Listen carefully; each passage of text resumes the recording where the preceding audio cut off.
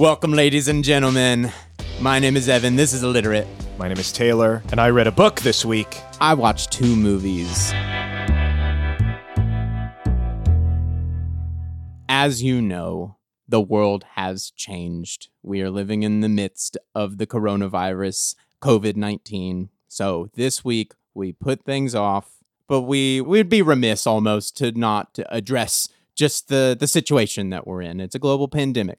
So what's a better opportunity to go into pandemics in popular culture, media, and literature? How art and culture has been affected and has affected plagues and pandemics. What now, which are some of the top movies on streaming, which came out 20 years ago. Yeah.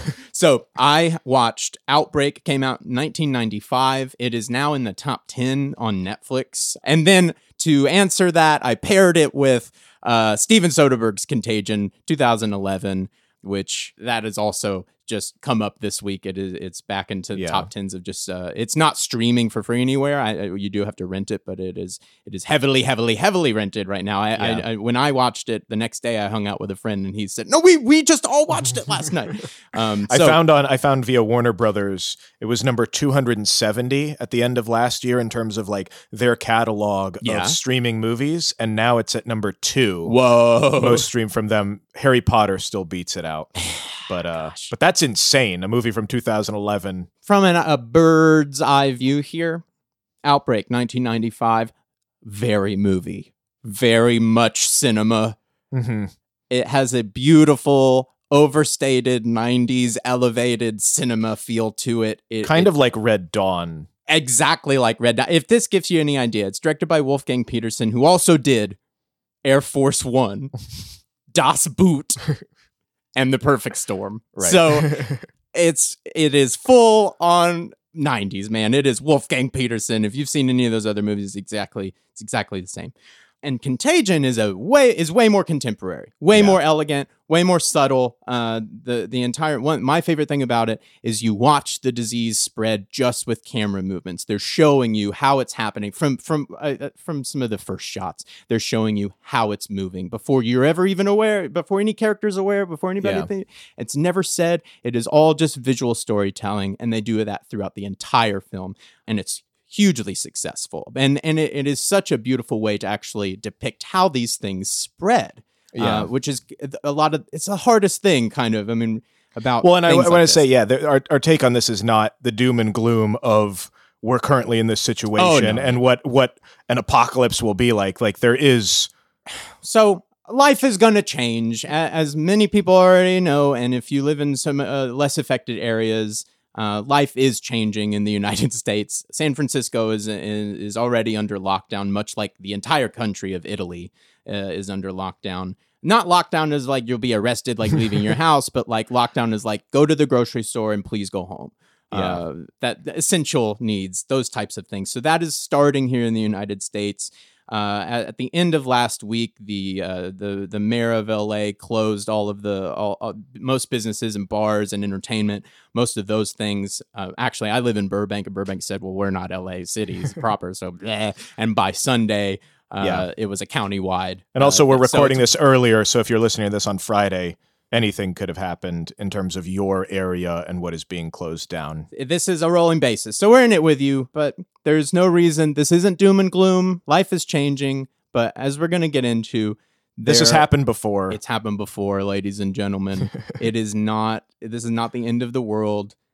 Things are going to change, but we've got to learn just how to accept it, how to respond to it, not react. Yeah, I had seen this thing where this great motivational speaker that I like, he used to talk about how, if somebody gives you some medicine and they say, oh, you're really reacting to this disease, that's a bad thing. But if they say, oh, you're responding to the medicine, that's a good thing. So it's a good mental terminology. Are you reacting to a situation that's happening, or are you responding to it? And we just want to encourage people to respond to things. There's no reason to rush to the store and stock up for the rest of the year, the rest of the month even.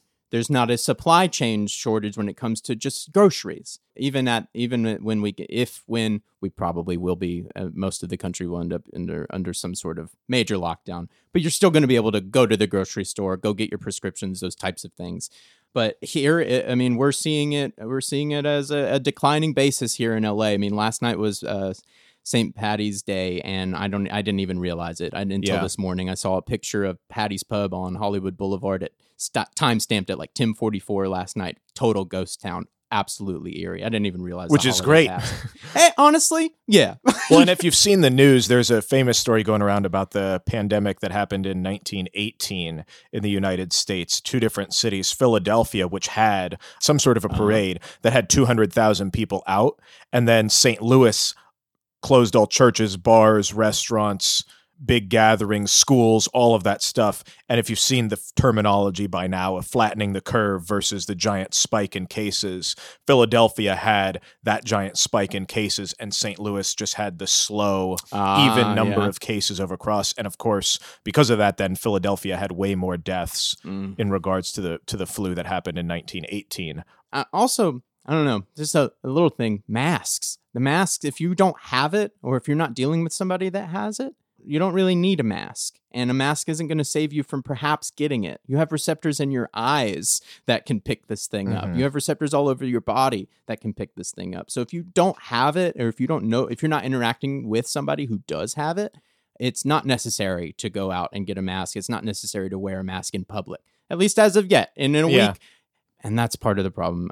We're a little bit behind the buck of actually just knowing how far spread it is. We just don't know how many cases there are yet. We're not able to test yet, and that's the problem. We will get there, but it has been a latent response. Yeah, but we don't want to. I mean, you're hearing all this stuff on the news. We just want to say we're in it with you. We're here in Los Angeles. It's getting weird, down. But this is a time to again think about how to respond, not react. Our jobs are gone. We're going to have to find other things. Like, we're all in this together, and help it. If you're in a place where your work is steady and stable, help other people around you. Absolutely. See what people are needing. There might be people with certain conditions where they're not able to leave their house because of what's going on. You never know. And there's certainly something you can do. And if there's not something you can do for somebody in your immediate vicinity, then you can do something for yourself. This is a perfect time to really broaden your own interests and empathy and compassion in any direction, really. Yeah. And that's one of the things I've loved actually over the weekend is seeing people in Italy foremost, but just being joyous out their windows with each other, just having like big, block wide patio parties, everybody on their patio just sharing and singing and playing instruments and stuff like that. That's a type of energy that is so beautiful and so rare. It has been such a blessing to me just to see something like that happen in the real world. It's not an animation and a dream. It's happening. Yeah. I saw a sign somebody put up in my apartment complex up in the lobby saying, "Hey, my name is so-and-so, and if you're elderly or need help getting groceries or this or that, this is my unit number. This is my..." Oh, that's incredible. I can help you run errands. You're seeing that more and more, even in what people might consider like Los Angeles, New York, giant, unfriendly... not lack of community cities. You kind of have to take it down to the apartment level and be like, okay, well, if somebody in our apartment complex gets it, let's all band together and figure out what we're going to do, keep the lines of communication going. It's a good, this is where I want to end today, but this is a good unifier. This is a good equalizer. This is going to help us rethink so many things. We'll talk about what these things have done in history and whatnot, but on to what you watch, Contagion. It centers around a fictitious disease called MEV1, inspired by the Nipah virus. There was an outbreak, the Nipah virus, in 1999. It killed over 100 humans, but it was primarily transferred through pigs. They had to execute over 1 million pigs to eradicate this disease. This disease depicted in Contagion that is inspired by Nipah had an incubation period of only a few hours. That's the first instance of cinematic falderall. Yeah, exactly. That doesn't exist in the real world. You're not going to see symptoms. You're not going to get sick, at least for a day. A virus or a bacteria cannot spread that quickly throughout your body. Yeah. So that's a little bit where I'm going to be kind of picking apart some of these diseases that we saw in some of these films that were. Or if you saw these and were horrified, this isn't how. The biggest thing, the most dangerous part about the coronavirus is that you may never show symptoms and be a complete infectious carrier of it. Even if you do show symptoms, it could be as late as 2 weeks after the fact that you were actually contagious. So all that time, you could have been spreading it to everybody you were in contact with. That's really the big problem with the virus that is really spreading around the world right now. That's it's a smart virus in that sense, because the you weakness never of really it, the weakness of it allows it to spread, versus like Ebola, which completely destroys somebody, but it's like, but then they have less time to get in contact with a bunch of people to spread it more. So I looked into it. Steven Soderbergh is the guy who directed this. Oh my God, another. Another one. We spread the coronavirus. We put the whole world, at risk. Brought the whole world to a grinding halt just so we could review another Steven Soderbergh movie. The writer, Scott Z. Burns, I didn't read any book that this was based off, but he did tons of research with scientists who have written books. So I read a lot of their articles and whatnot. One of the guys he met with was this guy, Larry Brilliant, which is a great last name. He was involved with the eradication of smallpox in the 60s. So he was a huge help in understanding. And this movie, how do you get your grip around something like this on a global level? How do you actually control it? This guy was leading the force on that for smallpox. People who are epidemiologists, which is just a disease scientist or doctor, really love this movie, and they'll show it to their classes because it helps, even though there are a lot of realistic inaccuracies in terms of the disease and the spread and whatnot. It does show a pretty good understanding in a lot of ways of what this looks like you said, visually. Visual storytelling, showing you how this thing spreads just through touch or cough. The entire movie, almost every scene is trying to show you something about transmission. It's so elegantly contrived in that way. A couple other people that he consulted with was Ian Lipkin, who was on the front lines of the SARS outbreak in Beijing in 2003. And I'll post a link. He's been in the media now recently too, because he went to China for this coronavirus outbreak to study it as well. Then came back and was He's a BAMF, man. He's discovered over 400 viruses on his own. The guy is crazy. And I think he was even on set for Contagion. The character that is played by Elliot Gould in Contagion is named Ian Sussman, and that's essentially who Ian Lipkin was in real life. That's a nod to him as the person, because he contributed so much. And then the other big person, Tracy McNamara, is a veterinarian at the Bronx Zoo, and she helped discover the West Nile virus when that became a thing. So this movie has a ton of science. They spent months and months and months and months and months figuring out exactly what the science and medicine aspect of it was before turning it into a movie. If you've seen the film, the disease MEV1 is very similar to coronavirus in a couple ways, in that it is primarily a respiratory disease and it spreads through touch and cough. Outbreak is a bit different, where Contagion actually is showing you the spread of the disease on the ground floor, how it actually managed to transmit and transfer all over the world. Outbreak is a little bit different in terms of its point of view. It is a very, very omniscient film. Ultimately becomes about bioweapons and people trying to create an event to then profit off of it, which I thought is interesting. And it's a particular mindset. Conspiracy, globalization kind of stuff. What's happened over the last 30 years since the movie has come out is we've actually, I think we've been illuminated to the sense that perhaps it is when events like this happen in the world, it's not so much that somebody made it happen, more so somebody saw an opportunity when disaster struck. Right. So I think that's where probably some dissonance will come with audiences now. Versus in the Contagion movie, it is just natural means through unnatural circumstances. Exactly. It just spreads and people are reacting. In Outbreak, it is you realize that you've been towed along, and it almost is like the company and Alien trying to get the creature back without telling the crew. It's a bit like that. It really is about like Alien on Earth. As you said, a big contrast to Contagion, and a little bit, I think it dates it just in the frame of mind that this film is in. Thankfully, it is also way over the top. Just for some perspective, the coronavirus we're dealing with has like a death rate of like 2%. The Contagion MEV1 fictional microbe had a death rate of, it was like 20%, which is pretty high. When you think in real world terms, That's really high. Yeah. The mortality rate for the Motaba virus in outbreak is 100%. It is a complete screenwriter fallacy. It is pure cinema, as I like to call it. To give you some more context with that, Ebola's mortality rate was 20 to 90%, just depending on the case. That was particularly different. But even Ebola, something as crazy and as recent as that, is only 20 to 90%. And like I said, that one is much harder. And that one is much harder to spread. Way harder to spread. Because it's not airborne and a very different type of a disease than like the one that we're dealing with, the coronavirus or MEV1, the fictional one in Contagion. Outbreak really just takes it to the nines, man. This is military. This is Dustin Hoffman is an epidemiologist working for the military. He's like in camo for most of the movie for no reason. It doesn't really make a lot of sense. I'll post a link to a video I saw where is this epidemiologist or guy who works for the CDC or something, and he's reviewing pandemic movies and their accuracy, and he's just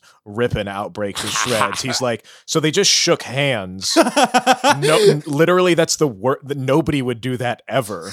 In a zone, or he's just like, oh, he came in and then he ripped off his mask because they wanted to see, and then like, oh, in this room there's like, here's some people who have masks, some people who don't, some people who are in full-on hazmat suits. Like there's no rhyme or reason to any of this stuff. So that brings us to the book that I read, which is called The Hot Zone, and this is allegedly what the movie Outbreak is based on.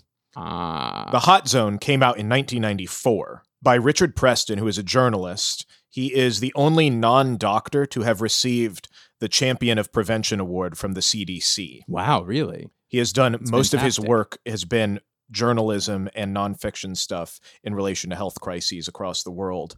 This is about the Ebola crisis and the various crises that happened over, the 60s, 70s, 80s, whatnot. One real quick clarification. The Motaba virus in Outbreak is also just 100% mortality, and it's just incredibly violent, and they very upfront in the film tell you how it just basically liquefies a human being. It's quite vicious and cinematic, but that is much closer to Ebola in real terms than it is to something like the coronavirus or even MEV1 in Contagion. So the first chapter of this book, The Hot Zone, is the original guy who's some French guy who unnamed in the book, and he goes in this elephant cave and I guess gets in touch with some bat guano poop and contracts this thing. And Stephen King called the first chapter one of the most horrifying things I've read in my whole life. Oh my gosh. Because it's so graphic and so detailed about how this thing went down and how this virus affects you.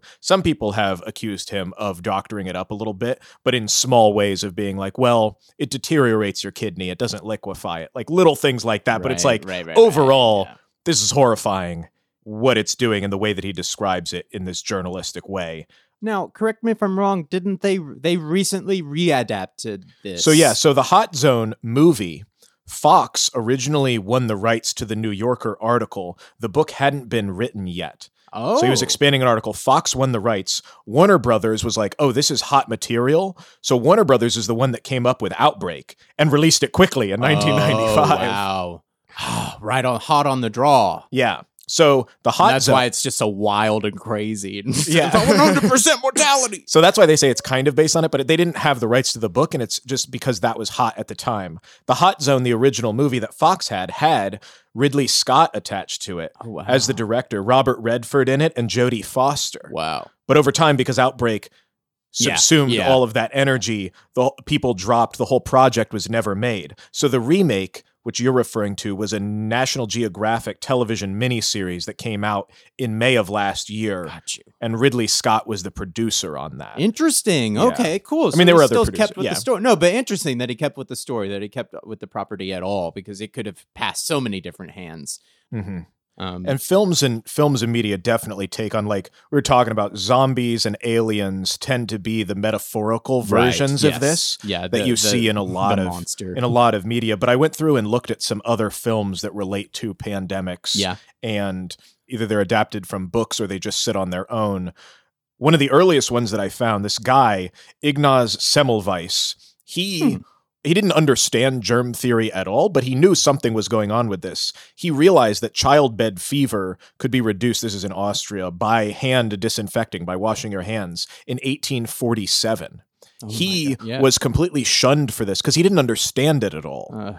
But he knew that he was like, my patients are dying less after they're having kids when I wash my hands after doing the birth, or before, in all aspects of it. But he was shunned from the medical community for this. He had a nervous breakdown and was committed to an asylum where he was murdered by the guards. Oh my gosh. A few years later, though, Louis Pasteur confirmed germ theory, and now he's regarded as like this unsung hero. So there was a short film that was made about washing your hands called That Mothers Might Live.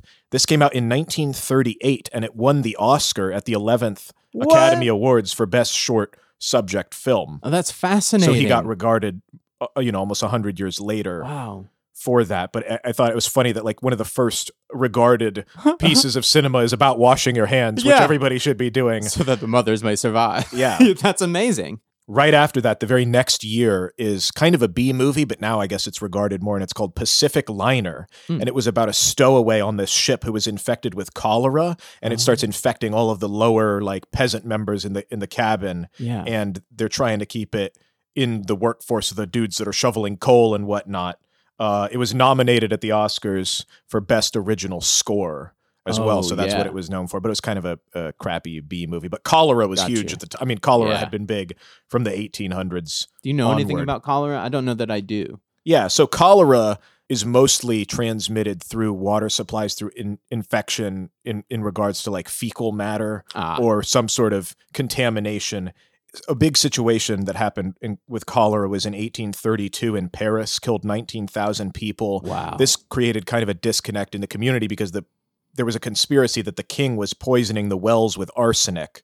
Like they knew it was something to do with the water, but they didn't know necessarily what it was. And then that created revolution in Paris, which then created more deaths because of political conspiracy. But a thing that happened in England with cholera was in 1854. Shortly after, I mean, this is like I said in the 1800s, spreading all throughout Europe, all over the place. This guy, Doctor, germs are yet. Yeah, this guy, Dr. John Snow, also figured like, hey, this is happening somehow through the water. So he decided to display neighborhood mortality data directly related to where the water pumps are in the city on this map, like tracking who was doing what, like tracking Pennywise through the sewers exactly. Under.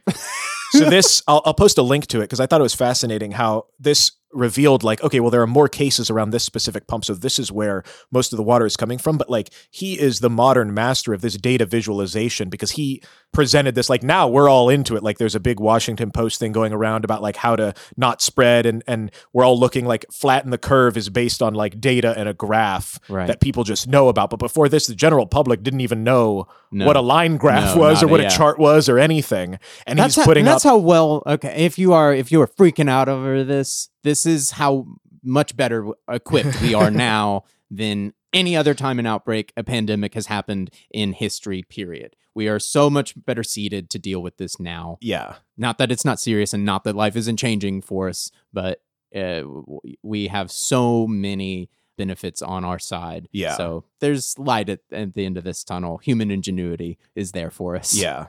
Back to the very, very beginning, which God help that episode, our first episode that we did. Oh, man. a year ago. Oh, man. But that ties into this thing. One of the first recorded large pandemic plagues was the Antonine Plague that was around the year 165, lasted a few decades. The mortality rate was around 2 to 3%, which is typical for these sorts of diseases. 10 to 18 million people died, affected the Roman Empire. Who was the emperor at that time but Marcus Aurelius? So this is one of the things he's been dealing with in his meditations, which was the first episode that we read. We've already been there. And one of the big takeaways is him and meditating and understanding like things like this have happened before, they'll happen again. But this was something that he dealt with throughout his entire rule, was his empire under some sort of pandemic where people are dying through some sort of a plague or whatnot. Yeah, I've never, and we've covered that, and I've never hardly really considered. that's the thing. We've never been forced to consider a pandemic, a plague.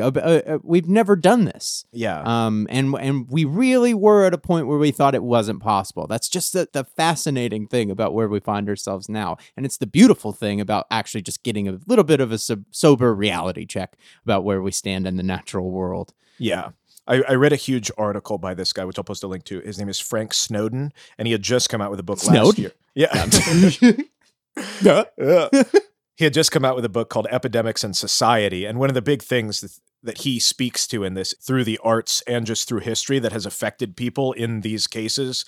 And hopefully you'll see, like, this ain't new. You know, this has happened before. The plague itself obviously killed half of Europe. Yeah. Took 200 years to get the population back up to speed. What are I don't know, what was the plague? You know, how did that affect you? Yeah. How did that work? Yeah, so the plague is not a virus, it is a bacteria. And everybody knows about the rats and the fleas and whatnot. So that's what caused the bubonic plague, and that's the most common form. And the bacteria infects your lymphatic system, which is part of the immune system, and that's why you have all the pus and the nodes and the enlarged grossness in that. And then if it doesn't get fixed from there, it moves on to your blood and then your lungs. And usually people thought it was the rats, but it was the bites of the fleas from the rats that carried the I wonder bacteria. how long it actually took to figure that out. Yeah. At that time, oh my God. I mean, in the era of basically magic, in the era of science, we're a year and a half away from a vaccine for the coronavirus. Yeah. At that time, there's nothing coming to save you. You've just got to figure out, how does it work? How do we get on top of it? Imagine trying to figure that. Imagine the fear involved with that. I mean, we're flying blind in terms of not knowing exactly how far it's spread, how many cases there are, not knowing who has it when you don't, when you do. We're not flying blind in terms of being able to figure it out.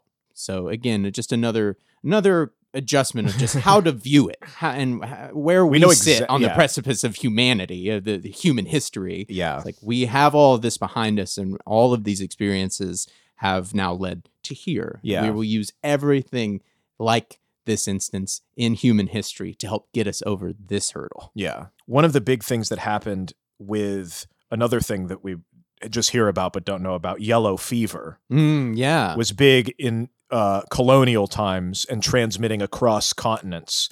And a huge part of it was involved in the slave trade and affected slaves. Yeah. The positive side, since that's what I'm about in bringing into this, is like on a turnaround when slaves revolted and were trying to come back against Napoleon and whatnot.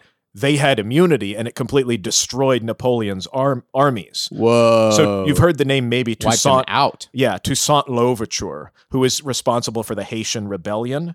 Napoleon basically failed because of yellow fever towards his troops, and they backed out. Oh my God. And so Haiti became an independent place. And then that also, France was completely like unable to handle themselves in America, and that immediately then allowed...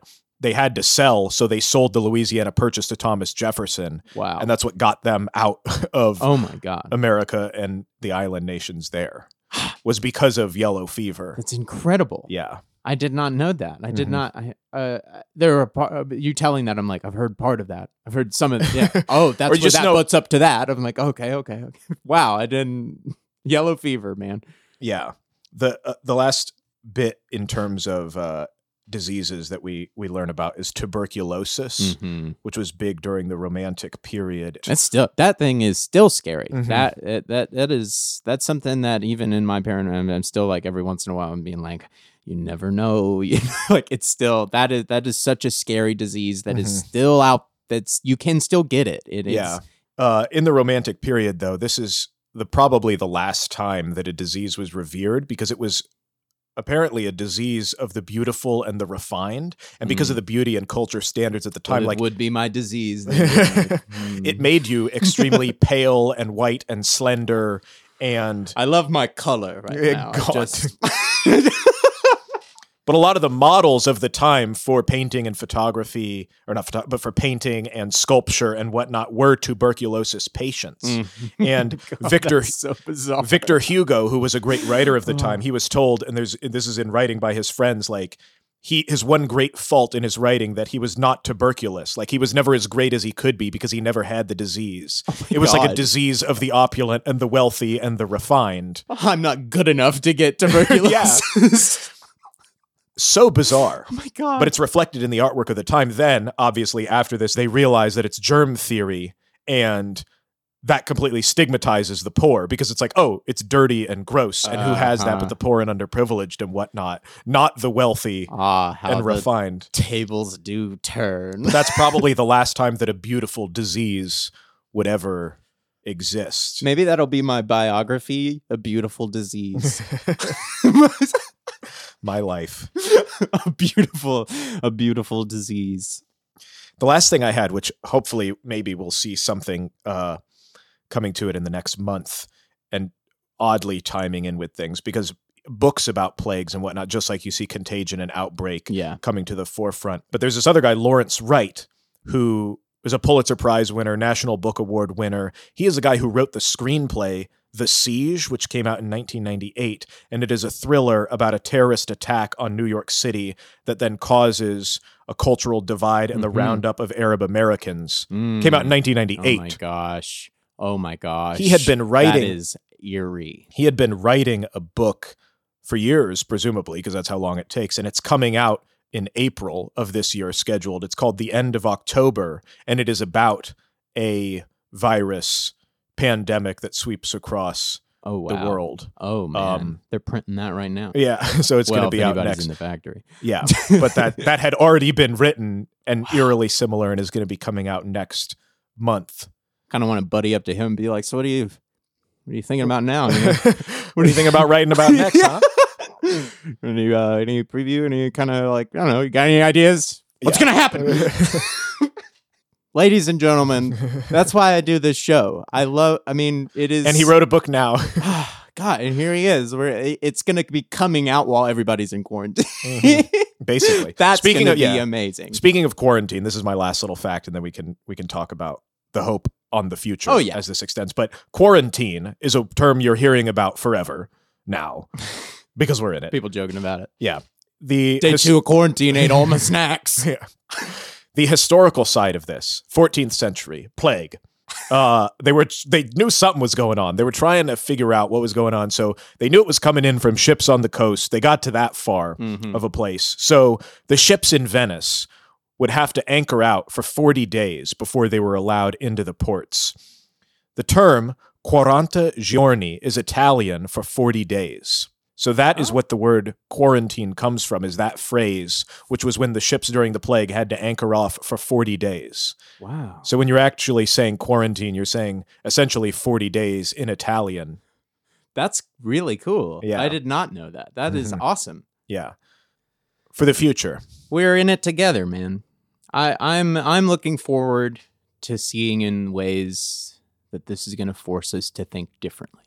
A good, sober breath of fresh air to go, this is what's important. These are the priorities. This right now, this epidemic, this pandemic is exemplifying all over the world the shortcomings in basically every social system that exists. Yeah. Education. Can't go to school anymore. Well, what does it mean to you? That's the first thing to hit. That's the first thing to hit. They close the schools. Well, suddenly you have a lot of kids not eating, and you have a lot of parents not knowing who's actually watching their children. That's just the tip of the iceberg. I mean, that is like the first thing that happened. And it's just a sliding scale from there, and the ways in which our daily life, workforce, deliveries. Yeah.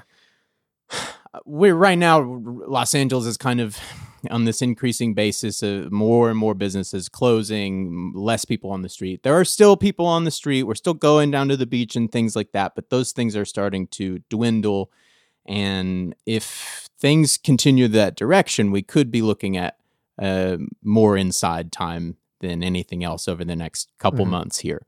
But that is going to offer such an opportunity to reflect and assess where we are. And I mean everybody, not just you, me, Yeah. people working at the entire government right now is working around the clock right now. Politicians you would have never expected to hear saying, we got to send checks to Americans right now. Right. That is how far the pendulum is swinging. And that is a huge signal. And it has changed in a week. I do not know what this is going to look like in a week from now and a week from then. Yeah. All I can say is that you can't go back. You can't go back. And that's another thing too, is now as we are forcing ourselves to change society, to get a grip on this thing. Elements that were in play, online education, delivery for groceries, somebody who thought, I'll never get my groceries. You thought those were delivered. marginal things then? Yeah. No, it's going to be the way of life when we're out of quarantine, when we're done with all of this and Corona is in a freezer somewhere in Atlanta. The things that are changing upon us right now might be here to stay. And that might be that is an opportunity to make things right. Or there's a lack of opportunity that's going to be awful. Like we're experiencing that lack of opportunity now in terms of work and money and everything. But in the grand scheme of things, there will be there will always be other opportunities born from a change. I didn't write down the data, but I've heard over the weekend of how many great people did great things while they had to stay inside because of an event exactly like this. Mm-hmm. Incredible thinkers and incredible solutions and pieces of material that otherwise wouldn't exist, that affect our daily zeitgeist and lexicon in every way, came out of something kind of like this. So we all have an opportunity to respond and not react. Yes, there you go. That's such a great way. I'm so glad you said that. I'm sorry I stole it for you before the show. But I think that is the only way to look at this. Yes, I'm a little bit afraid of getting the virus. I'm way more afraid of giving it to somebody. Yeah. But I am far more excited and hopeful about the ways in which we reassess our lives from here on out. This is, again, I'm going to steal another thing that you told me before the show, but this could be the most major event to happen in our lifetime, save for another world war. Well, we don't want a world war. We don't want a world war. I was, all through last summer and all through 2016, the Trump, all of it, I've been thinking, how are we ever going to get on the same page? How are we ever going to actually realign person to person throughout this country and throughout the world? How is that possible? And I'm thinking in my mind at the time, I'm going, God, it can't be another war. We cannot do that. We cannot do that. But what else has the power to actually bring us onto the same page? This could be that. This absolutely could be that. This is a unifier. This is an equalizer, and it's not a world war. And we because it involves every person. That. Yes. Yeah. Our lives are changing, but it is offering up a lot of opportunity to make a lot of difference. If you think of it that way. If you think of it that way. And choose to think of it that way. That's the only way. That's the only way that I can think about it. So we're in it with you. We'll be in quarantine. We're going to be doing little fires everywhere and everything else that, I mean, our whole schedule has changed as far as just like what's going to be coming out. But we're still doing the show, and we're inside with you, and we're going to keep doing this show and keep showing you how we got where we are in everything. So I'm excited. I'm excited for the future. So let's just do this together. Reach out to us at IlliteratePod on Instagram if you're watching anything and would like us to cover it, or if it's based on something. If we're stuck inside and things aren't coming out in theaters and stuff like that, this might be an incredible opportunity to do a piece of material that we never thought we would do. So get in touch with us. We can do something really cool while we're all thinking about what can be done.